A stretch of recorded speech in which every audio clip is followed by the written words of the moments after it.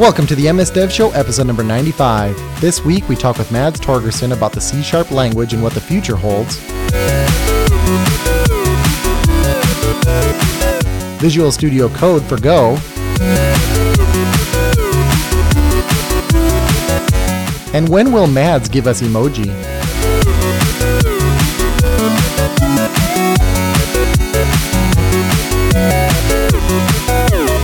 This episode of the MS Dev Show is brought to you by Infragistics. Their developer toolkits provide world-class controls targeting Windows, web, iOS, Android, Xamarin Forms, and more.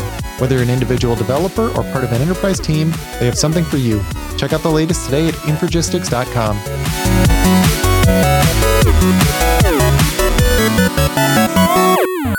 Mads Torgerson is a program manager for the C# programming language. He runs the C# language design process and maintains the language specification. Welcome, Mads.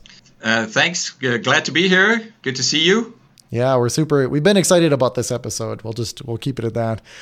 Carl, how are things going on your side? Things are going good, and things are going to be going really good for Marcus Stenqvist. He sent us an email saying that he listened to the episode about working from home. And like Jason, he likes the smell of coffee, but is not a coffee drinker. But he's going to try an AeroPress coffee maker since he's trying to cut back from his Red Bull. Okay. He says it's kind of boggles his mind when we use all of our American systems of ounces, etc. And he would be appreciate if we could translate into the metric system. That's kind of hard to flip that switch in my head, so I'm not going to make any guarantees. But Jason can try if he wants to. Tell me about it. I've been in the United States for 10 years now, and it still boggles my mind. Yeah. What 10 years? What is that in imperial? Yeah. Well, it's something with 12, or I don't know. Yeah, certainly not going to be decimal. Yeah. 12 American years.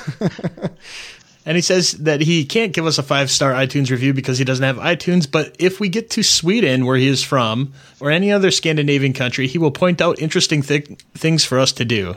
So thanks for that. And thanks for all of your comments, Marcus. And if you want to be entered in a chance to get the Infragistics Ultimate license like Marcus had, just send us an email at feedback@msdevshow.com. Comment on Facebook, iTunes, or Stitcher. We like those 5-star iTunes reviews. Yeah, that was really great. We've been getting just tons and tons and tons of feedback, and we love it. We read it all. Unfortunately, we can't read all of it on here, but we definitely, and we reply anything we can reply to, like questions, we generally answer, that type of thing. And I don't have any plans to visit Sweden, although that would be pretty awesome. 2 weeks ago, I was in Australia, and then I was in Cleveland last week. So I think I've literally been like more than, on opposite ends of the earth. And I've already gotten a request to go back to Australia, and I had somebody request for me to go to Prague. But man, that stuff kills you. Now I have strep throat, and I'm finally on antibiotics, so I'm starting to recover from that. But that travel is tough, so I don't know when I'm going to make it to Sweden. You should, though. It's awesome. As a fellow Scandinavian, yeah, I definitely recommend Sweden. Awesome. Go for the waffles. Go for the waffles. Awesome. I love waffles. Okay, Carl, should we get to the news? Absolutely. Okay, what do we got here? Linux creator Linus Torvalds doesn't really care about open source. Yeah, a lot of times we talk about open source and like all the great benefits that come of it, how Microsoft's been open sourcing a lot of things and how that's great. And you just assume that, Linus Torvalds, the creator of Linux, would care about open source. But apparently he only chose it because he wanted people to comment on his code so that he could make sure that his code wasn't crap. I was going to say, I think he's gotten some advantages from allowing people to contribute to the code base because I think there's a lot of code in there. Yeah. I'm not saying that he hasn't benefited from it, but he says his words, and he's a very opinionated guy, that he doesn't care about open source in that way. Yeah. Well, that's what I love about him. I mean, he definitely will share his opinion, good or bad. So, I thought that was kind of interesting. Let's see here. How to use Chrome extensions to bypass paywall. So we should probably first define paywall. So it's this annoying thing that happens if you go to I don't know, who's really guilty of this? New York Times is good about that. I was going to say, is New York Wall Street Times, Journal. Yeah. So sometimes when you go there, you get right in, you get to see the story, and other times it pops up and I don't even know what they're saying. I don't know if they're asking you to pay them or click on an ad. I don't even care. I just leave immediately. So they just don't get my readership whenever that gets popped up. So what is this? Well, this shows it's not just an extension, but it shows you how to make an extension to bypass these paywalls. And one of the things that they noticed is, like, if you go to Google or Bing, they'll have these articles in their search results, which means that obviously the robots and crawlers, they can get in and see the content. So what this does is, for these sites only, it'll give the headers to make it look like it's the Google, robot crawler, web crawler. Yeah. And that way you can go in and be like, oh, you're Google? Obviously, we want you to check out our stuff. And then you can go in and check out their website. Yeah, I don't know. Is there like anything like unethical about this? I mean, probably. It's funny because you're like doing like the simplest of lies, and then they're happily saying like, oh, well, here you go. I can't quite figure out if there's going to be like somebody listening to this that's going to be like, oh, you guys are stealing content if you're doing this. I don't know if there's a problem with this or not, because it's like, it is sort of a hack, but it's like the simplest hack. And the funny thing is, I think if you click on the right thing, like through, I think it's, if you go through like Google News or something, you'll actually get the full article. So there's already hacks that, you don't have to be a hacker to actually implement. But it's kind of cool though, because I know that Google for a while, they were super against this whole idea of giving different content to their spiders that are their crawlers than what users would see. But I guess in the comments, somebody pointed that out right away, and they said, oh, you can put it in the sitemap that says, hey, this is going to be different. So it kind of interesting that they allow it, because I know they didn't like it at one point. But there's a workaround. We'll call it a workaround, not a hack. How to safely store passwords in 2016. I was going to ask you about this, Carl, because they have I think it's guidance for how you actually store passwords, and not actually looking at this and having me judge the technical merits. Like, is there do you know who wrote this, and if they have is there any reason why we should necessarily know that like this is the way to do it? Because I always worry about looking at a source that is sort of non-authoritative. Well, I don't really know much. So this is from ParagonIE.com, and I don't know much about them. But what the content of the article is really easy to follow. And basically what it says is, when it comes to encryption, don't ever roll it yourself, and which we know, and use what's best for the time. But the problem is the product that we wrote like 5 years ago, that included encryption, and that encryption nowadays is outdated. So knowing what to update it to in 2016, I think, is the important thing. And what was cool about this one is, if you're doing .NET or Java or PHP or JavaScript, it shows you what kind of is the best of breed for each individual one, along with the code snippets for it.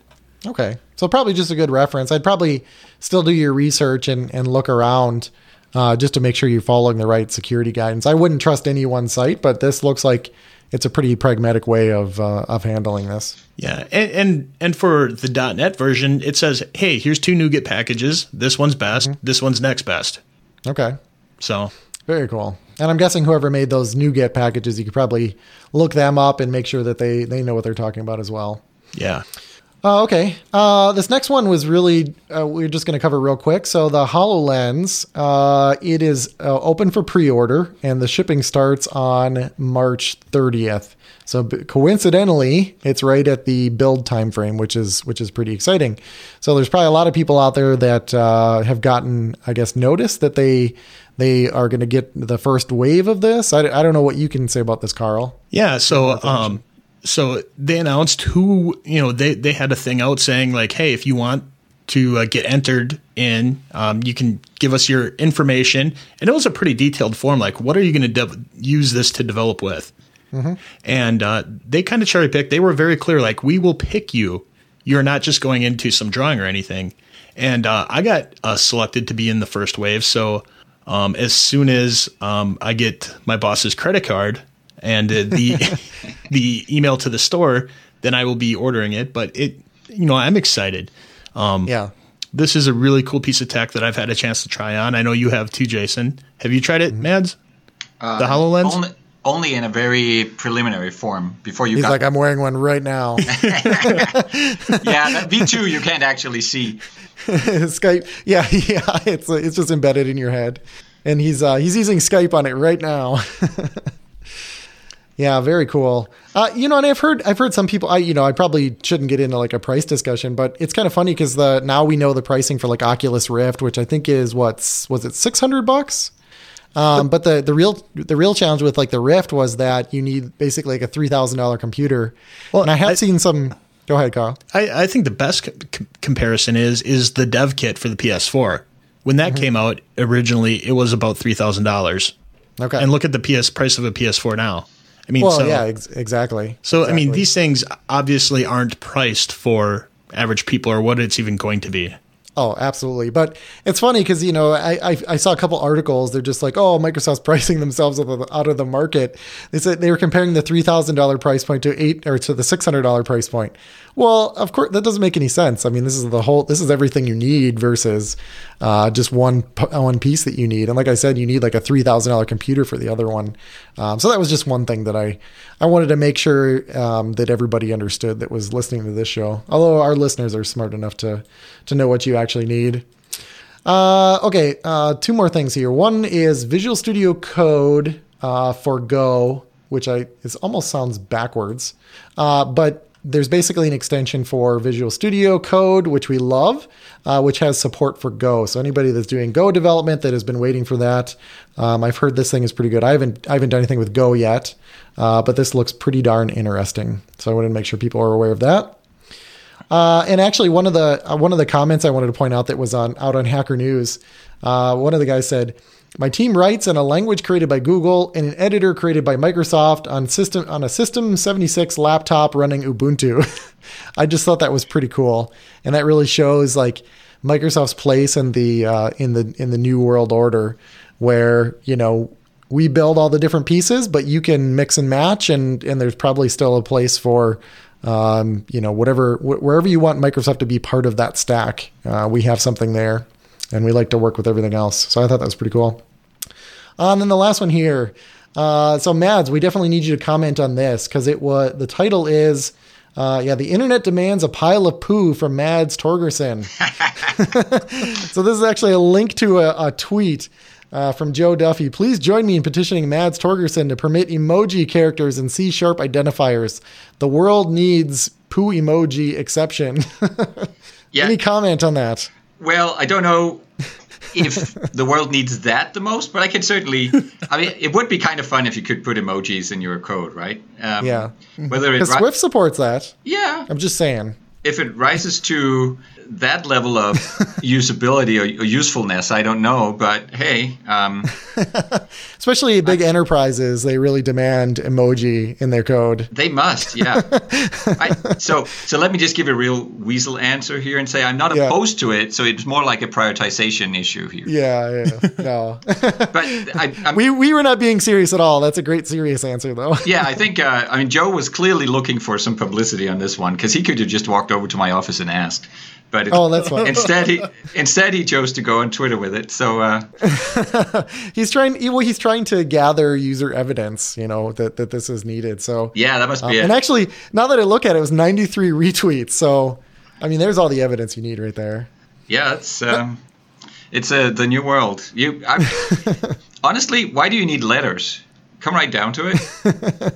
Well, I've seen that because Swift supports emoji, so I've seen some crazy examples of that where they just like redefine all these things in emoji and then they start writing like emoji only code. Right. It's just pure insanity.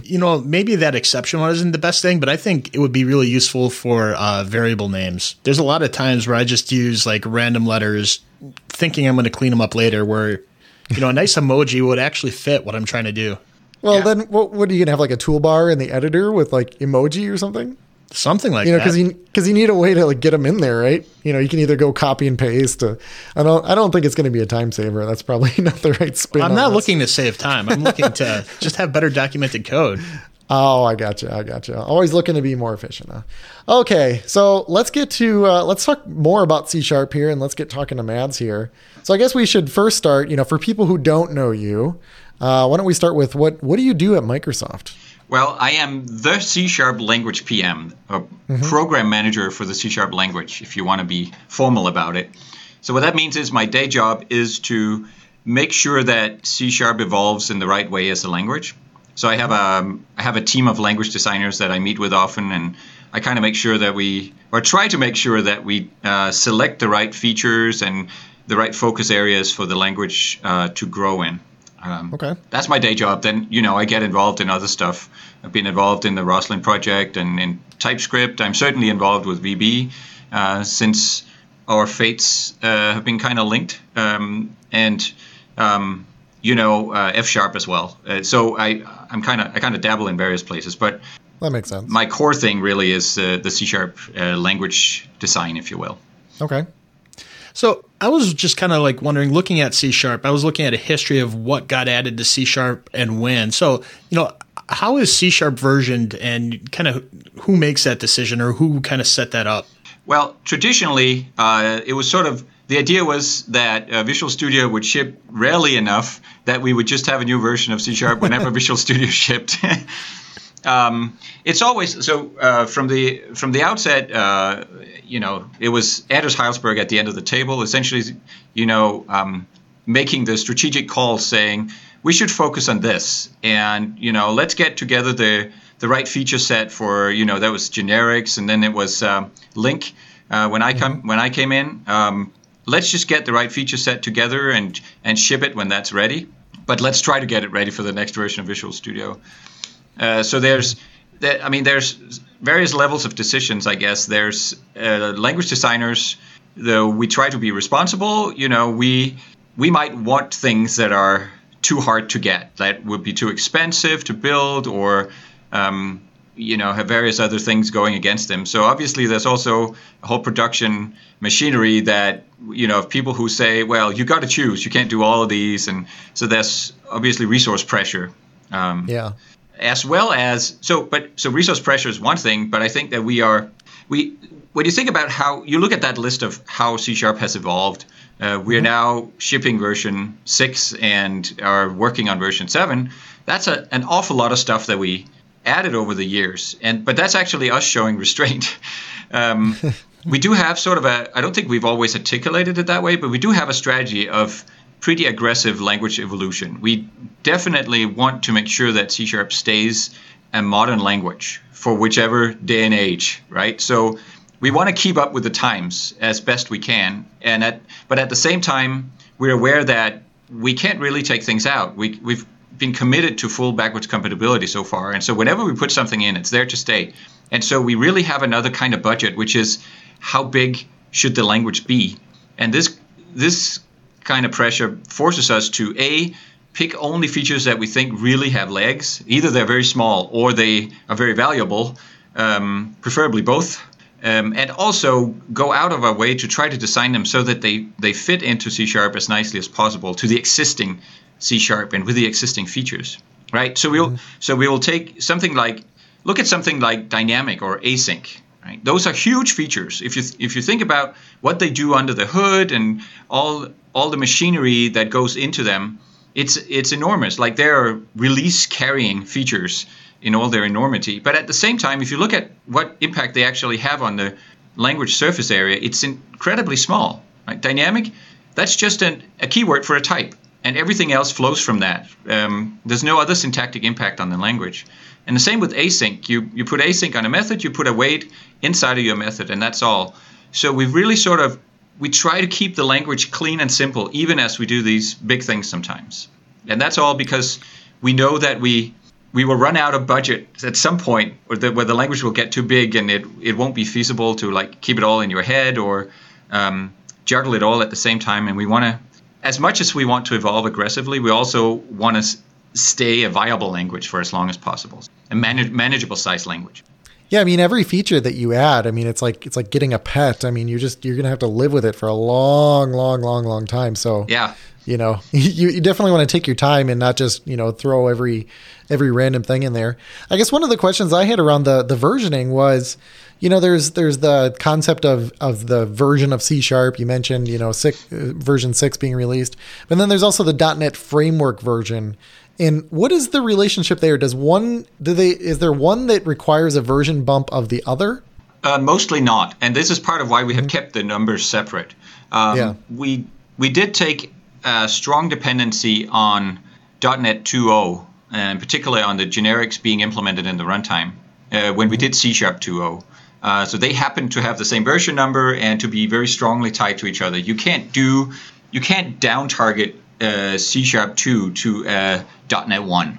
That just doesn't work because of deeply ingrained features. But actually, since then, we have been, I want to say mostly, almost entirely, free of that kind of coupling. The only kind of dependencies that the language have on the framework is that we expect certain types to be available when we compile. So there are types here and there that the compiler will look for, but we don't necessarily we don't need to take those types from the framework. You can supply your own versions of them, if you will. And in that sense, we're sort of decoupled. Even though there are types that we expect to find, we're decoupled from the actual version of the framework, if you will.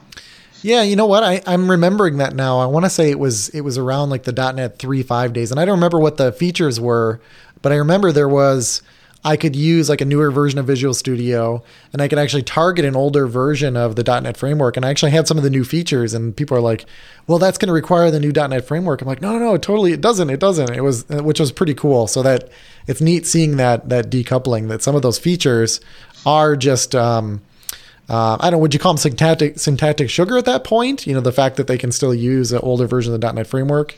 Yeah, I guess you could call them syntactic sugar. I tend to sometimes... I don't mean it as a negative. Right. Syntactic sugar kind of implies that they are very superficial. I sometimes call them semantic sugar in that they... Maybe it's like an entire, like 10 pounds of sugar. Yeah, they go a lot deeper. This is like Costco sugar. Exactly. Yeah, just go at one of those bags with a spoon. It's like a pallet. Okay. Okay, so we established, the latest release version is 6. So when did that ship? That shipped last summer. That was last summer? Northern Hemisphere time. I was in Australia recently as well, so I have to get... Oh, okay. I have to learn to be careful not to say summer. They shipped last July. Okay, and it's tomorrow there, which makes it confusing as well. Yeah. Now imagine planning an event. I kept saying, let's talk about this tomorrow. I'm like, wait, that's my yesterday, anyway. But I totally understand the confusion. But last July anyway, so there's a pretty recent version of C# that hasn't even been out for a year. Yeah, and I know we've talked about it a couple times on the show, some of the new features. But I did want to talk about like some of the more well received edition or the features that I think have been most publicized. So I'd like to walk through some of those, and I'd like to get your feedback on that. So I have some listed. Yeah. But I'd like to hear what you think has had some of the biggest impact.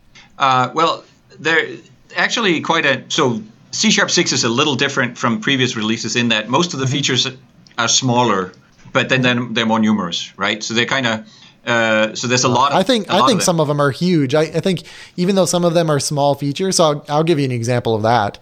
The name of expression, right? Right. So you can say name of, and then it will essentially pass a string, which is it's like a life-changing feature for a developer.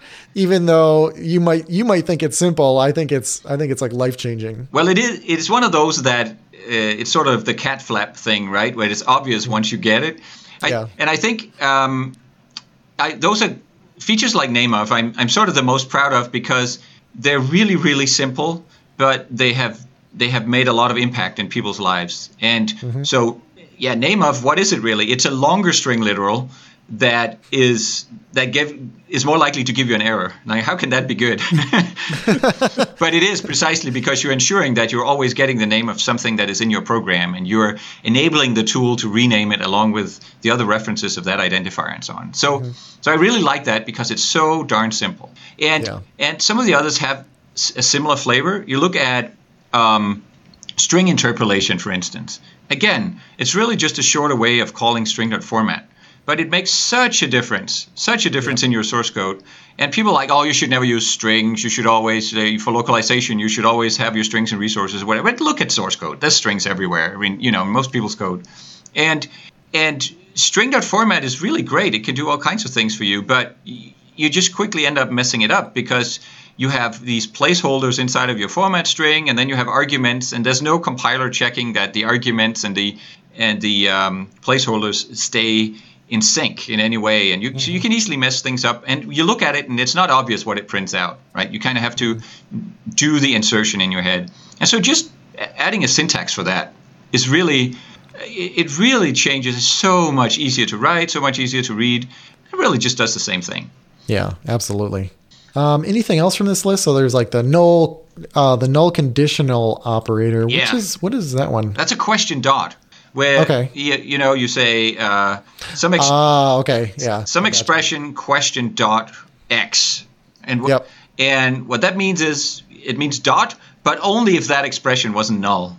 Otherwise the whole thing's just null. So it kind of they're avoiding these nested ifs where you have to check everything, check all of your assumptions along the way. Exactly. So you can kind of take a lot of sometimes you look at code and there's null checks everywhere, right? And you're just doing it one level after another to get to the meat if it's there.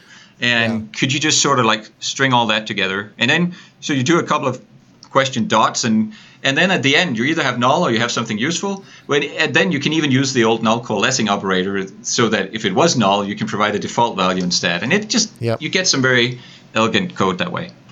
Okay, pretty cool. Anything else in this list we want to mention? Anything you want to talk about, Carl? Well, I think we got like the well-received ones out of the way. I mean, the ones that are popular. But I guess one that I've actually never tried to use is the primary constructors. And I guess maybe it's just because I don't fully wrap my head around that. Can you tell us a little bit more about that one? Well, I can tell you why you've never used it. It's because we ended up never putting it in. Oh really? so whatever list we got this on was It's actually it's a great example of some of the stuff that happens when it's like when they make a movie and you have this really great scene that you just put so much effort in, but it ends up on the cutting floor the cutting room floor because it didn't fit in, or there was something just that stayed off about it. And that's what happened with primary constructors. We were beating and beating and beating on that feature to get it right and to get it to fit into C#. And at the same time, we were getting more and more concerned that if we put it in, we were sort of preempting some more important scenarios to be added to the language in the future, just because of the syntax that it would occupy. Yeah. And so right now we're looking at taking that same syntax and using it for a bigger thing in C#7 that we call records. But it was one of those that, there's something right about it, but it's not entirely right. And even though we're almost there, and even though what we have is probably fine to have in a programming language, we just felt too queasy about taking this irreversible step. And so we gave up on it at the last. So the pet store was about to close, and your kids were saying they wanted that iguana or whatever, but you just like, no, we're coming back tomorrow. Yeah. All right. So I guess what that leads us to though is there's a lot of stuff that you guys are looking towards, and one of the pages that I've been keeping an eye on is on GitHub. There's under the .NET/Roslyn pages. There's a list of things that are potentially coming to a work list of features, I think it's called. So they're organized by strong interest, some interest, small but useful, and at the very bottom, like probably never.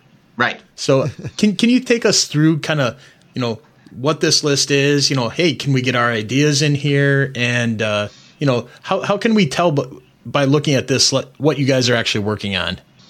Well, first of all, I should probably go and update that list again soon, especially when this show comes out. It's a little out of date, but not too much. Okay. So one of the big things that happened as we were designing C#6 is that we went open source. And we decided to not just open source the source code, but to open source the design process, in the sense that the design notes that I had been writing for close to a decade and shared internally at Microsoft, we just started making those public and just showing everyone how the sausage got made, sharing our design thoughts in whatever sort of embarrassing half finished state that they were in, and getting people to pitch in early so that we had a better we had a better chance of ending up doing the right thing, right? Get feedback early and kind of be less embarrassed about showing it in process rather than just coming out with a polished result. Yeah, before you continue, I'm curious too. Like, was there any? Did anybody like kind of call that out and specifically try to embarrass you guys? I mean, like, did they say like, "Oh man, this is going to be a disaster," because they were seeing how the sausage was made, or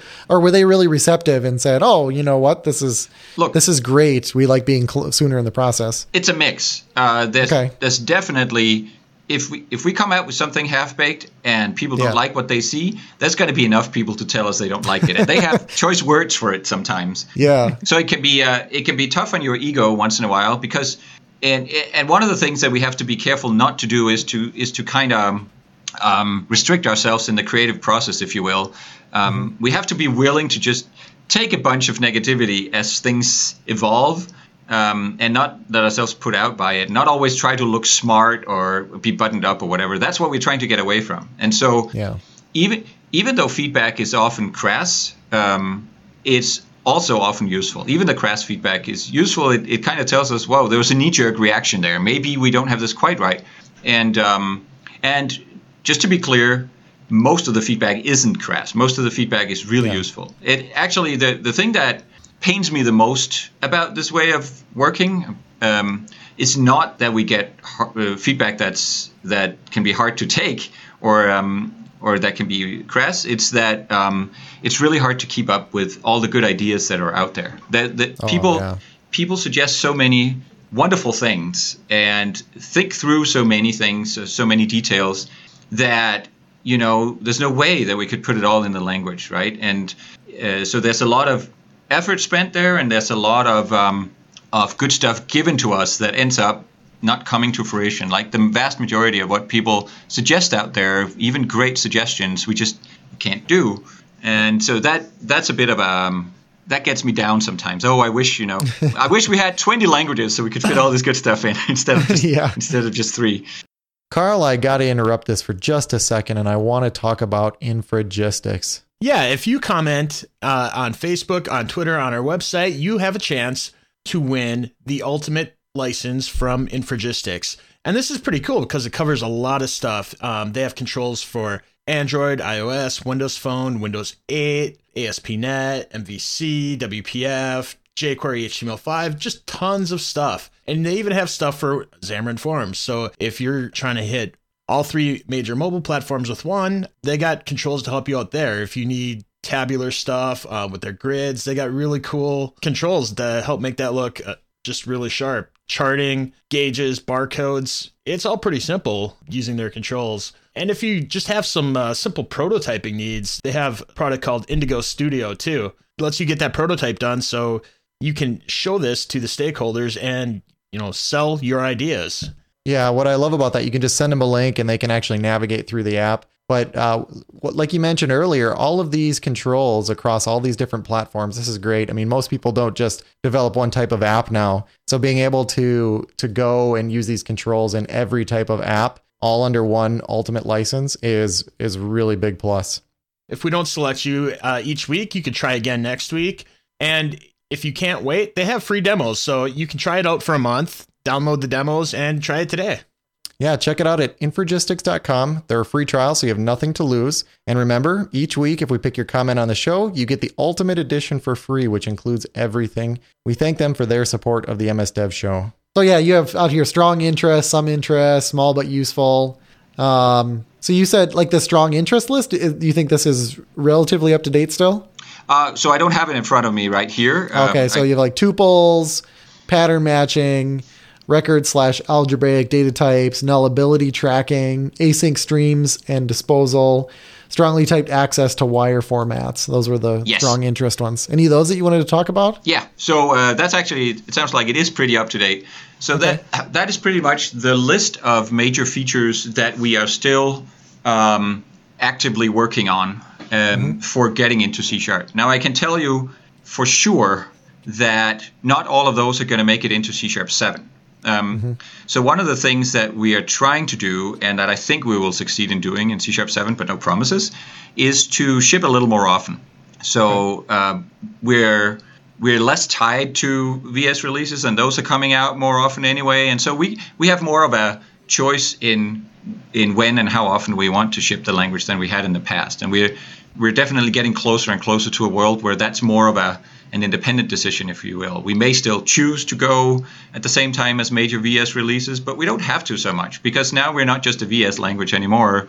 So I can say that the thinking right now is that we will do a pretty quick release of C# 7. I can't tell you what that is, because that would probably overcommit us in ways that the lawyers you'd get at my case for. But the idea is to finish some of these features and get them into C# 7, and then take the ones that are harder to get right and spend the time on them and keep spending time on them even in this cycle, so that we will actually make enough progress that they can get into C# 8.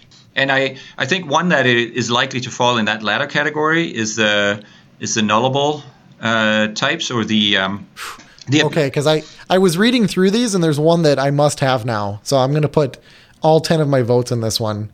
So I didn't know what it was, but it's this strongly typed access to wire formats. Yeah, I want this. So that I want it too.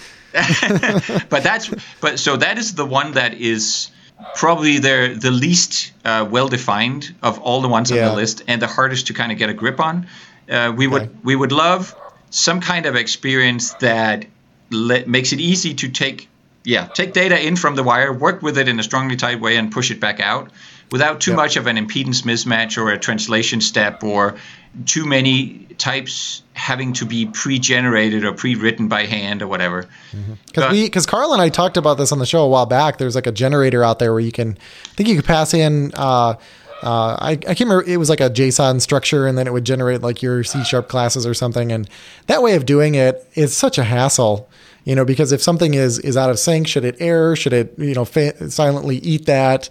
Right. How should that work? And then I was talking, to our audience about how TypeScript handles it, where I noticed that that's actually referred to in this feature. But TypeScript, you sort of layer in, and you're like, you know what? I know that this thing is going to have a first name and a last name, and it's also going to have other things, but let's not worry about that now. And you sort of layer in that type information. Yeah.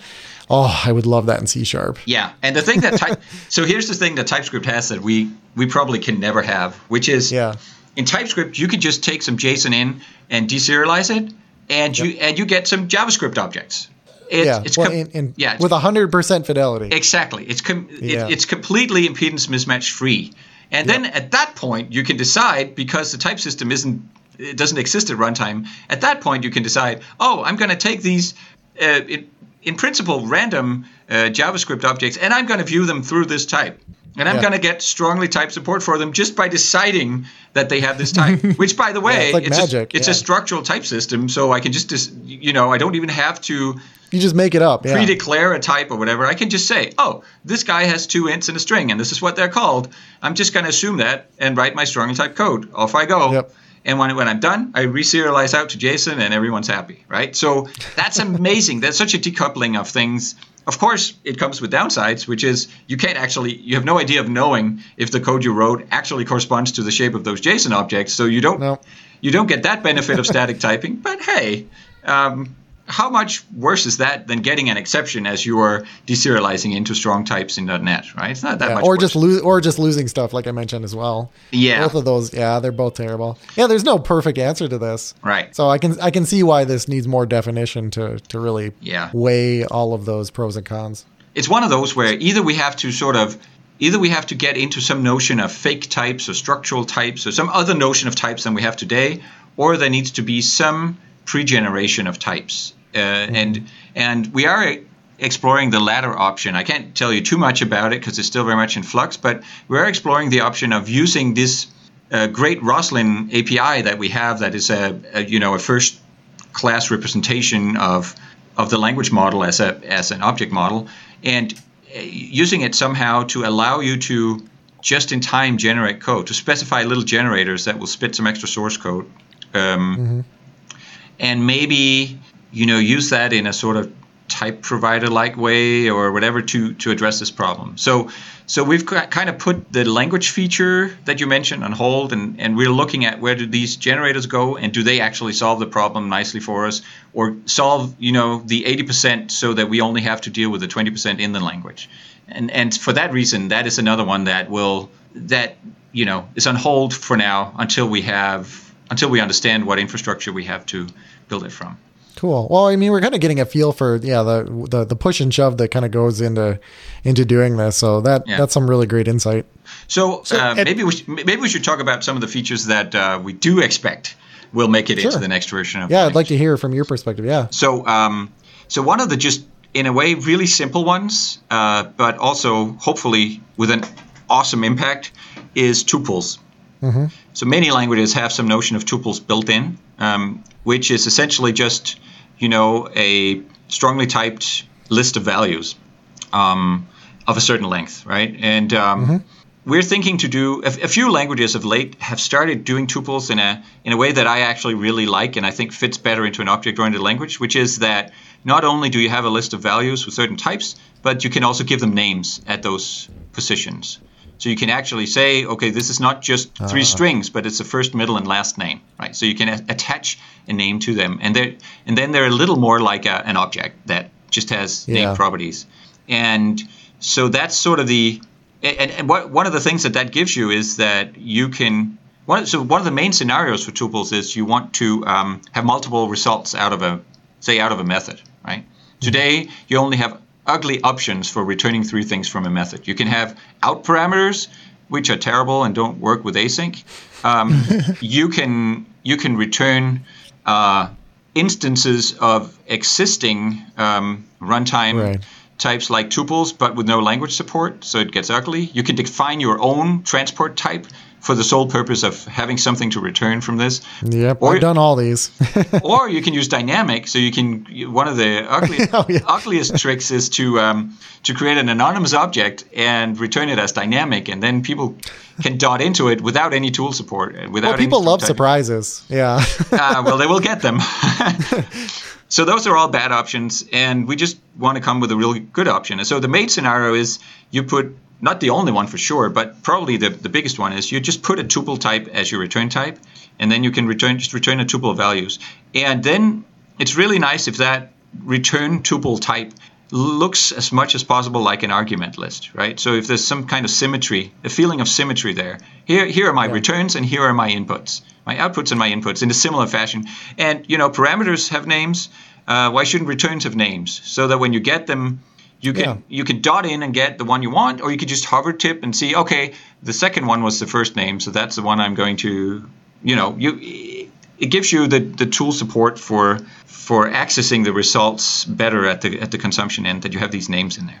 So that's a design we're contemplating for it. Yeah, I still remember in school when I was like, I was learning, I think it was C++ at the time, and I'm like, wait a second. I'm like, you can pass in however many parameters you want. You can give them nice names, but you can only return one thing. Yeah. I'm like, yep.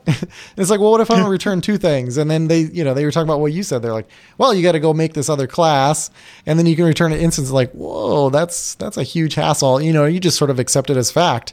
And now I realize, like, yeah, this could be way better. Yeah. And actually, there are languages who got it right from the start. A bunch of the functional languages, they don't even have the notion of multiple parameters, right? Because you could take one thing and you deliver one thing. The one thing can be a tuple on both ends if you want to have multiple things, or it can be an empty tuple if you want no things, or it can be the unit value or whatever. So they just have a nice symmetric and orthogonal model for this that we should have had all along, if we hadn't been so eager to be a C-style language. And now we're sort of trying to make up for it as far as we can. And get some of that symmetry into the language that wasn't there from the start. That's exciting. Anything else you wanted to mention on the strong interest list here? Let's talk about. You'll have to stop me when you have enough. Well, why don't we pick one more, because we have some other great questions for you. Okay, let's talk about pattern matching. So pattern matching is a thing that is very much out of functional languages too, I should say. And it's this idea that you can sort of declaratively declare. That's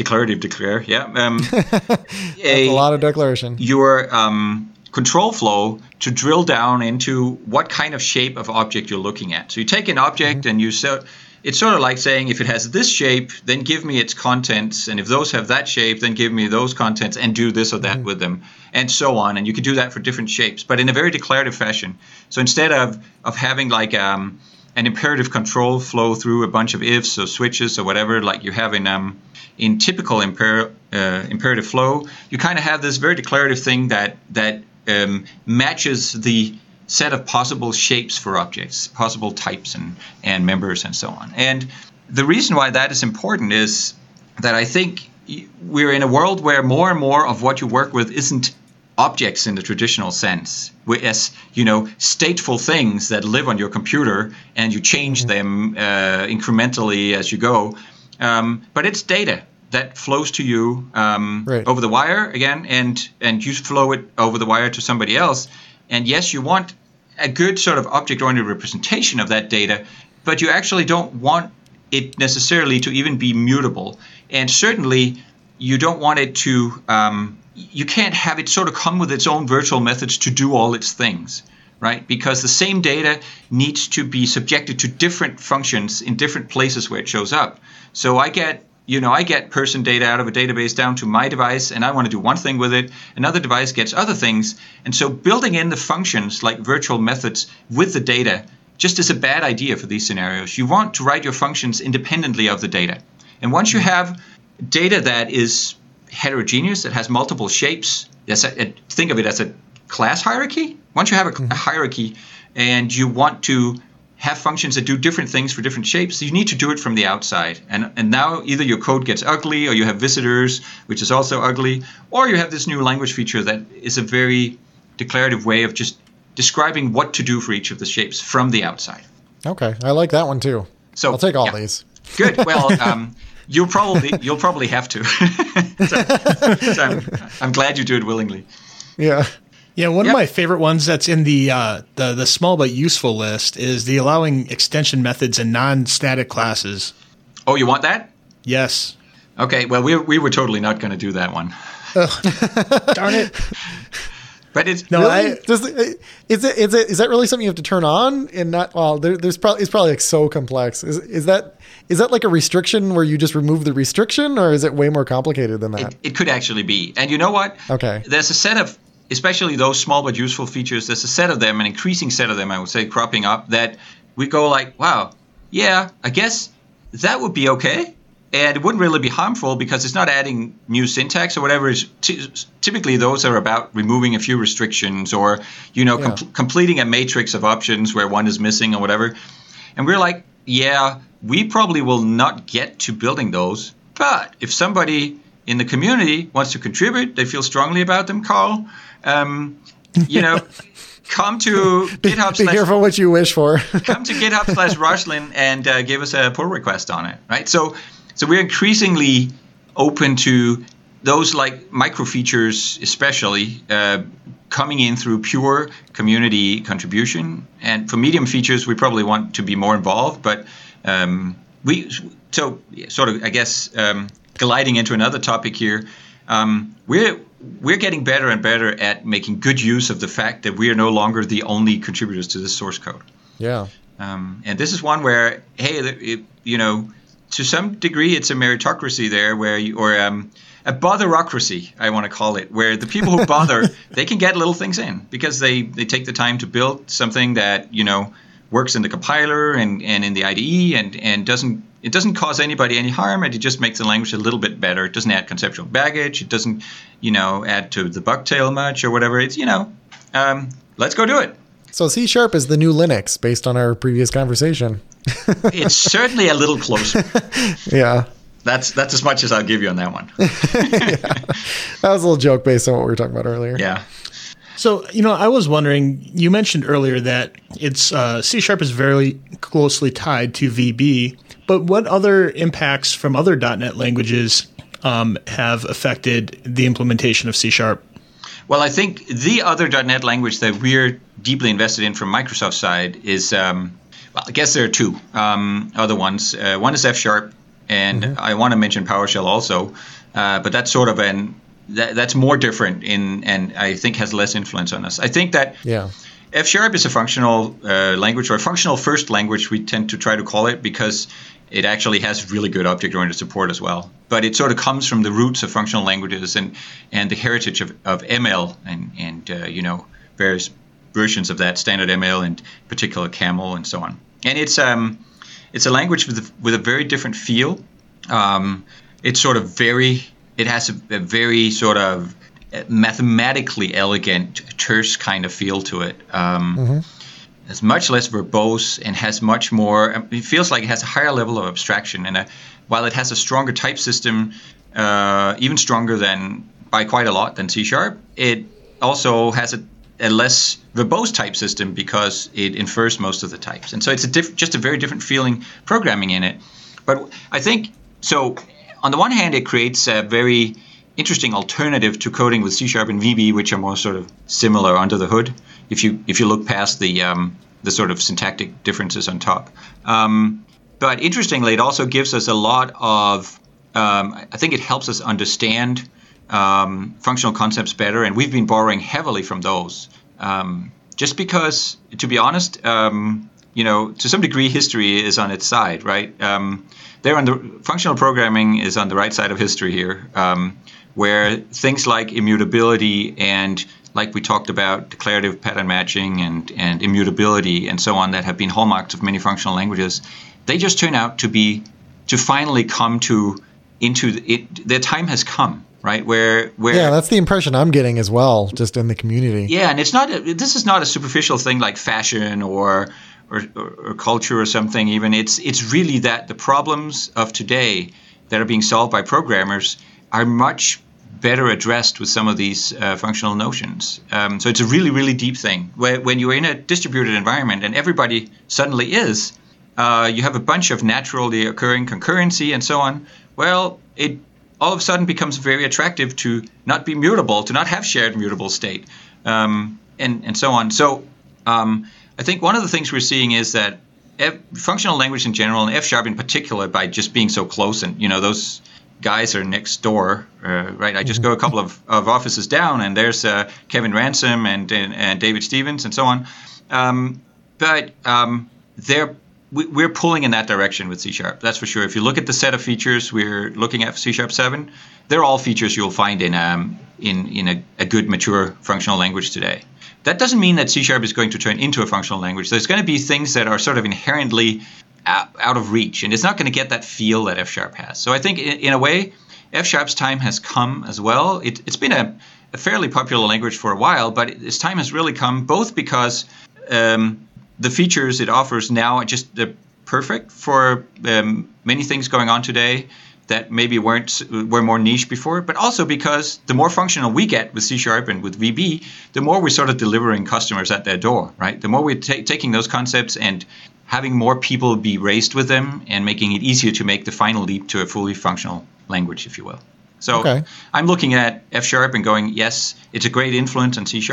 It's also, I think, I'm very optimistic for its future because its time has come as a language. Yeah, I like the idea of being able to, have that gap be a little bit smaller. So I can switch over to F#, and then I can switch back whenever whenever that makes sense. That sounds pretty appealing to me than having these two things that are like so dramatically different that if I'm using one, I can just never understand the other one. So that's pretty exciting to me. Right. Yeah, I think a lot of people have been, especially a lot of F# lovers, maybe have been a little worried that C# was going to encroach on its turf or something. I don't know, but I don't see that at all as being what's happening. I think that both languages benefit from this kind of moving closer together. That's happening. Yeah. So another thing I was wondering is, with Roslyn, what kind of advantages or changes has Roslyn provided you and your team just with what it offers now? Well, Roslyn was a complete rewrite of, we tend to say of our compiler, but what we really mean by that is it's a rewrite of our language engine, if you will. So all the code that understands C#, syntactically, semantically, all the way down to code generation, that code has been rewritten from scratch in C# and VB. We did the same thing for VB. And with a public API on top, so that everybody can interrogate source code intelligently with this API. So it has, for us, it has meant, having one authoritative code base instead of, some logic in the IDE and some logic in a compiler has meant, Oh, that's cool. I never even thought of that. Yeah. Yeah, it's easier to keep the semantics consistent between the two, right? Yeah, that makes sense. Having it be in C# and well architected instead of being in C++ and kind of grown over time, half ugly hacked together, just gives us a much better innovation velocity and a much higher trust in the quality of the code. So we can do many more things. You can see that at the language level. We started adding more language features just because it's not so scary to add a new language feature anymore. But also at other levels, you see that our innovation is just going up. And I think a very important thing is that instead of thinking of ourselves just as servicing an IDE and a compiler, we are now the language engine for everything. Essentially, the philosophy for Roslyn is that there should only need to be one code base in the whole world that understands C#. Right? So for all your language needs, you should be able to go to Roslyn and have them serviced. So if you want to build your own language-based tools, be they code generators or live tool plugins or style cops or enormous static analysis of giant source bases or whatever, all the scenarios you can think of, we will build some of those from Microsoft, and you can go build your own. And if there's something that whether Roslyn language engine isn't good enough for you, well, it's open source, and we'll take your contribution to kind of open up that entry point that wasn't there or whatever. So I think it's not just that we do get better tools with it, but we also get better toolability. We're enabling a whole ecosystem of tools in the most general sense of the word over source code. So that's really exciting, and you're starting to see it come to fruition. Certainly with how we work on the team, with some of the features that we are shipping, and how much nicer they are than they used to be. But also just with the more and more of an ecosystem picking this up and rolling their own things and making their own awesome things with it. So I think this is a place where we are absolutely in front of the whole pack in the whole language space. Like we're doing something here that is. Yeah, I was just thinking about that. I don't see a lot of other languages doing the exact same thing. And it's a hard thing to do. One thing we realized is it sounds so great. Oh, you just have one code base. I bet if it's really well factored, then it's you're pretty golden, right? But one of to be honest, it is really hard to maintain this code base, and in particular, it's really hard to keep it efficient. It is super efficient, but it has this foundational tension between being efficient for batch purposes, like compiling down to compiling correct code down to executables, and at the same time being snappy and responsive when you are in an IDE where you're dealing with incorrect code and trying to give the best feedback in real time and so on. And so that tension just makes it a really hard problem to keep everything as efficient as if you had built them separately. And we keep them as efficient, but it's hard work, and it's continuous hard work. And so this is something that is just it's hard for other people to do. You can't just sit down with your one-man language and do as good a job of it. So I think of it as this is a great sort of competitive advantage in a sense. Of course, everybody can look at the source code and they can do the same thing for their language, but they're going to have a lot of challenges just because it's hard to keep it snappy. Yeah, we're over the hump. Yeah. Okay, so I have one more quick question, which is really around so C# and sort of outside influences. With .NET Core now going cross-platform, and then also, Microsoft recently announced that they acquired Xamarin. So I'm curious with the effect of going cross-platform, and not only cross-platform with with .NET Core, but also now if you bring Xamarin into that whole family, like does it have an effect on C#, or is C# relatively isolated there? Well, I think we've been lucky / fortunate /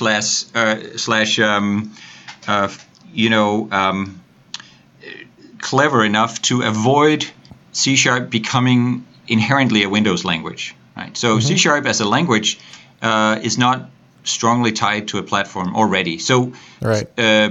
Which is, turns out to be lucky for us now. But I think we always kind of had this in the back of our minds that there's no reason why it should be a Windows-specific language.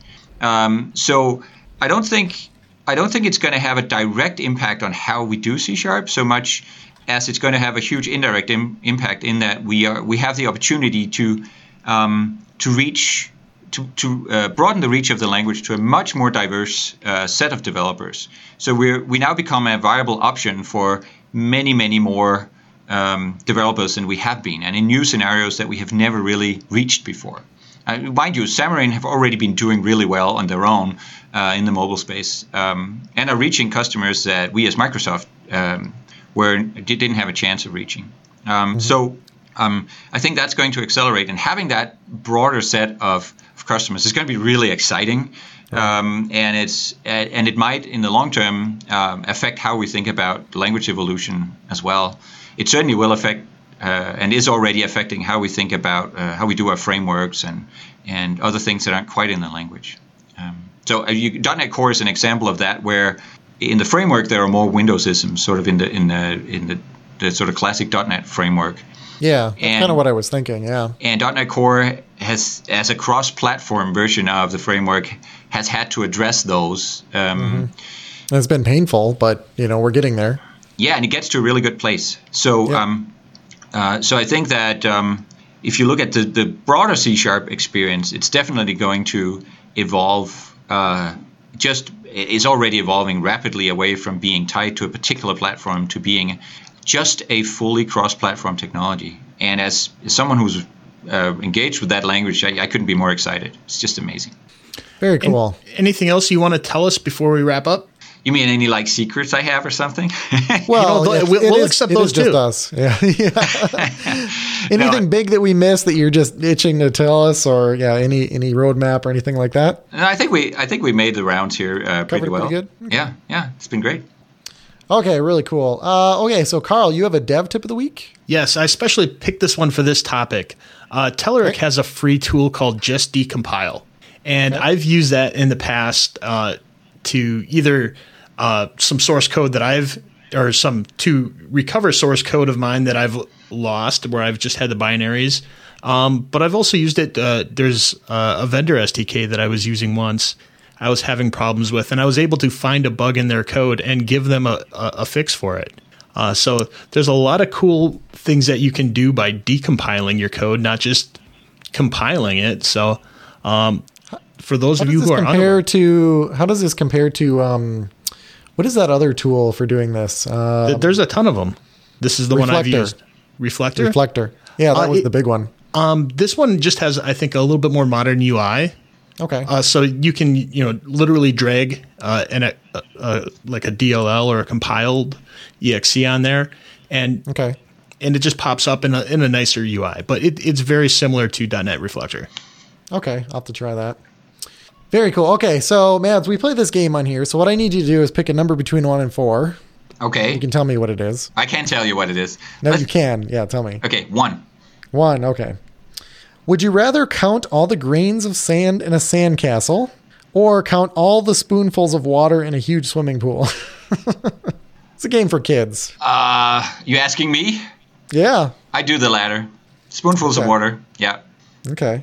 I think if you do the sand thing, it's just going to get everywhere. It's going to be. Yeah, I think both of these are just impossible. I don't even know how you pick one of these. I think they're just literally impossible. I'm just thinking because 24-foot pool is 14,000 gallons, and the number of spoonfuls in a gallon. No, thank you. Okay, Carl, pick a number. I'll take 3. Okay. Would you rather live your life without any taste buds, or never have any feelings in your fingers? I love to eat, so that would be the obvious, but I think it shows on my body, so... So you don't want feelings in your fingers? So I don't think you'd be able to type then without looking down.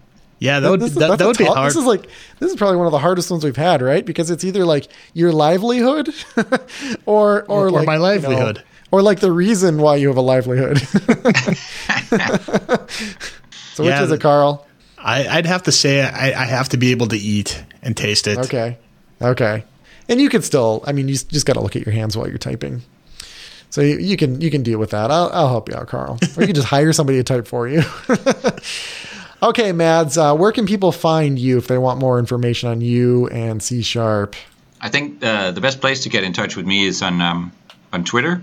Okay. I have a pretty obvious Twitter handle at Mads Torgersen. Okay, that's easy to remember. And looks like Carl's linked a few other things here, so we'll have those in the show notes so people can find more there. Mm-hmm. And Carl, where can people find you? You can also find me on Twitter at Carl Schweitzer. And you can find me on Twitter at twitter.com/ytechie. So, Mads, thank you so much for coming on here and talking about C#. I learned a couple cool things. And I don't know, after C# 7 comes out, maybe you come back on and we can talk about the latest there. But thank you so much for coming on the show. Thanks for having me. It's been great.